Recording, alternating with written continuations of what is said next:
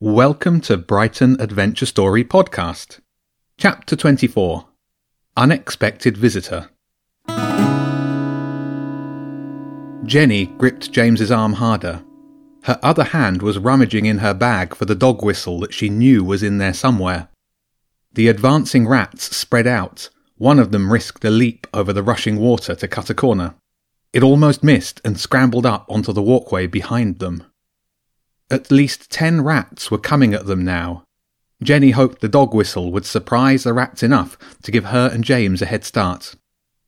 The rats were still isolating in the town, so hopefully wouldn't want to run too far after humans, even if it was for a barbecue. The rats were closer now, and she let go of James's arm to use both hands in the search for the whistle. "Easy now," James said. "No need to fight. We're all friends here."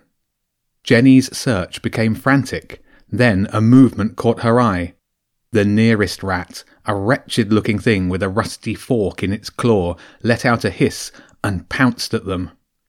Jenny shouted, dropping her bag. The rat's jump took it high above their heads so it could use its downward momentum to drive the fork harder at James's head. James moved fast, but the rat would still have forked him if it hadn't paused in mid-air before changing direction and flying backward toward the next closest rat. "Oh, no you don't," Zen's voice said as he strode along the walkway. "Those are our prisoners, not yours." He brought his pike down, level with the attacking rat's head. "Anyone else want to be the ball in a game of cricket?" he asked mockingly. Bobby was holding a stringless ukulele by the neck, and he swung it down into a batsman's stance, ready to play any rat balls bowled at him. The rat that Zen had flung away from James got up and dusted itself off. It looked like it wanted to have another go. Zen raised his pike an inch, and the rat shrugged. "Here," Zen said, tossing the rat the paper-wrapped food parcel that Jenny had given him near the clock tower. "There's some good stuff in there. Go share it with the others." The rat took the parcel and sniffed it. "Smells like puffed wheat," it said. "Come on, boys, let's eat."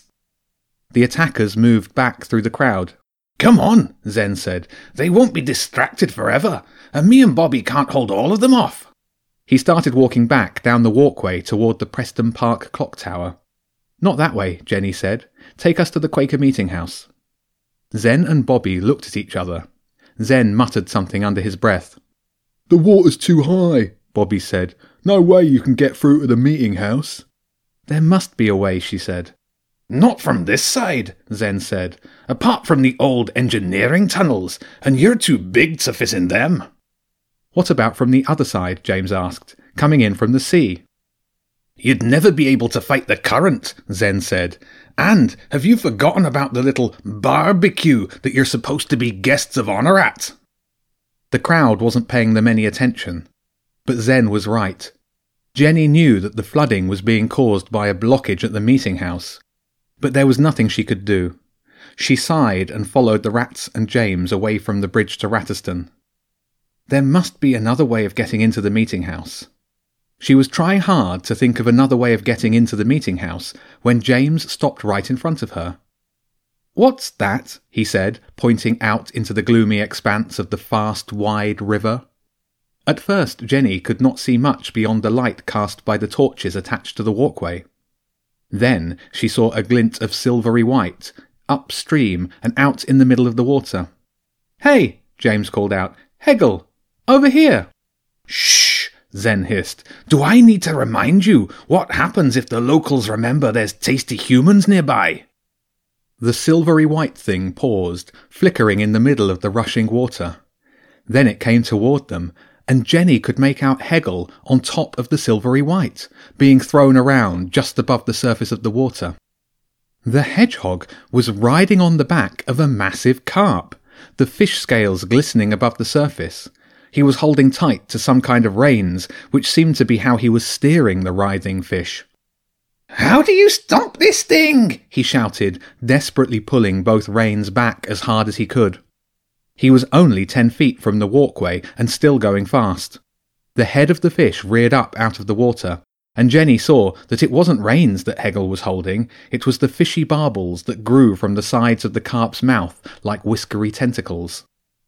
Sensing that it was about to collide with the edge of the cavern, the fish gave a flick of its tail and dipped hard under the water like an Olympic swimmer turning at the end of a length. This was all too much for poor old Hegel, who could hold the barbels no longer. He was cast from the silvery steed, curling into a protective spheroid as he soared over the children. His trajectory took him along the curve of the cavern roof and brought him down the wall behind Bobby. Hegel's feet hit the walkway, and before Bobby could react, the hedgehog's pike was out and its tip was an inch from the rat's neck. "Don't move, rat," Hegel said. "Let the children go, or your body will be floating back to Ratterston without your head attached." "No, Hegel," Jenny said. "They're friends. They're helping us." She moved around Bobby and knelt down by the steadfast hedgehog. His spines were stuck up on end and quivering, ready for attack. "These are mercenaries," Hegel said. "Worst kind of rat to be friends with. Their loyalty is only as good as the money in your pocket." "Oh, Pricklepig, you're hurting my feelings," Zen said. "And I'm not sure that cutting my cousin Bobby's head off would help you.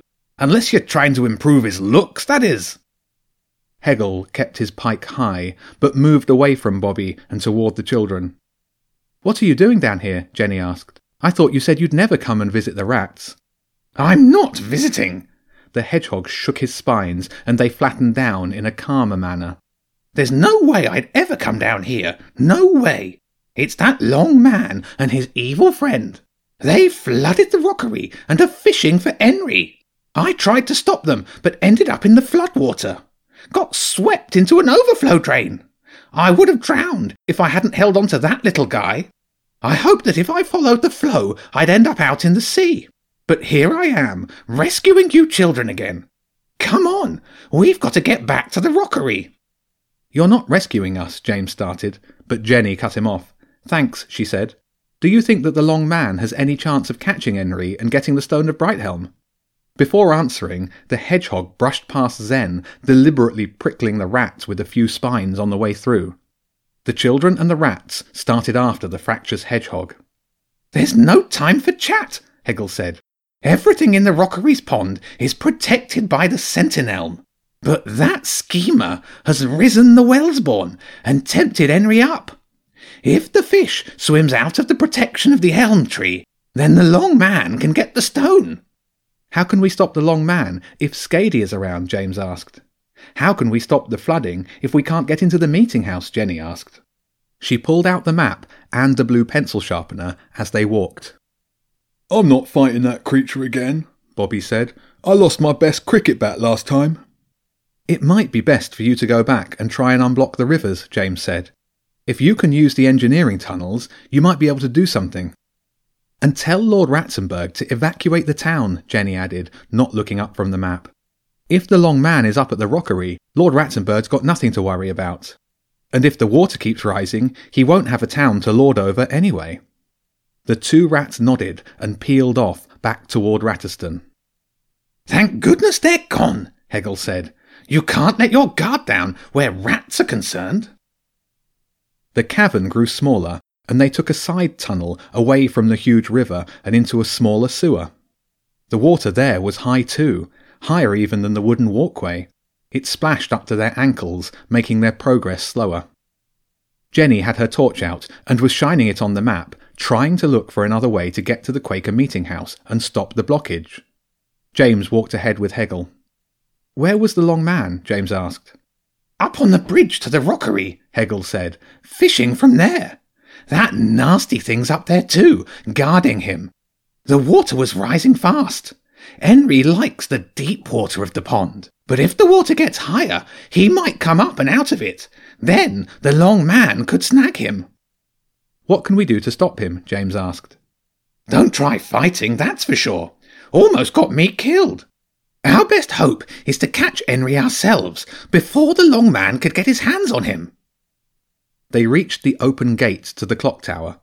Jenny had not had any luck finding another route to the meeting house. She was tracing the route of the Lewis tributary when they reached the top of the stairs. Hegel opened the door, and the sound of torrential rain came back. They paused under the shelter of the clock tower. They had a view down the hill across the park. The flooding was worse than Jenny had imagined. There was a lake of water that reached up as far as the Square Cafe.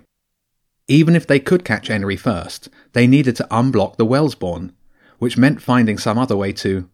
"James," she said, "look at this. The river from Lewes meets the main Wellesbourne before it turns sharply and runs up to the meeting house. Where do you think that turn is?" She passed the map and the blue sharpener to him. She already had an idea of where it was. "Hegel," she said, "do you know how the Prince Regent diverted the Wellesbourne?" The hedgehog looked at her quizzically.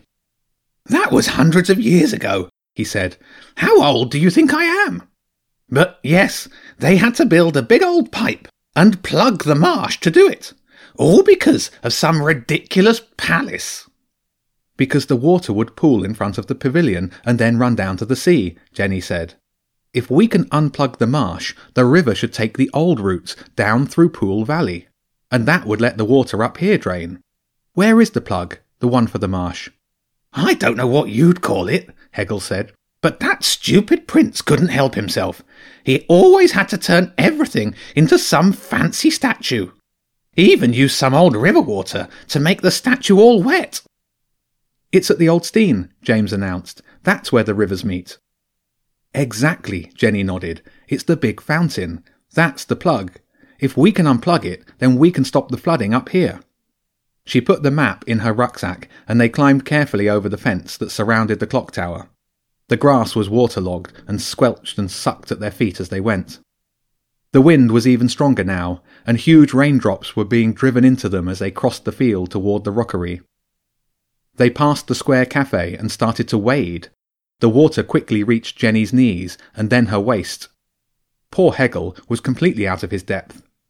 Jenny and James held his pike between them, and he held onto it tight to stay out of the water. They actually had to swim the last 20 metres to the half-submerged elm tree. The whole of the road and even the traffic lights were completely underwater. There was no way to get inside the elm to the chamber. Hegel dragged himself up and among the branches, and the children followed.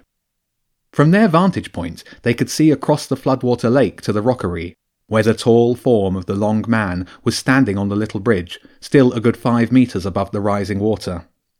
He had a huge fishing rod between both hands and was peering into the murky depths. Jenny couldn't see what he was looking at. Then the surface of the water broke and a gigantic shape appeared. The carp, Henry. It made the fish Hegel was riding earlier look small. Henry must have been as big as an orca. Its back curved up and then disappeared down below the rain-hammered lake. The long man heaved his rod and cast a line and hook toward the carp. The bait on the end of the hook was a full corn on the cob, which struck the water and sank just where the massive fish had surfaced. There was a crazed look on the long man's face as he waited and watched. And the children watched too, unable to move, as the long man's line was pulled tight.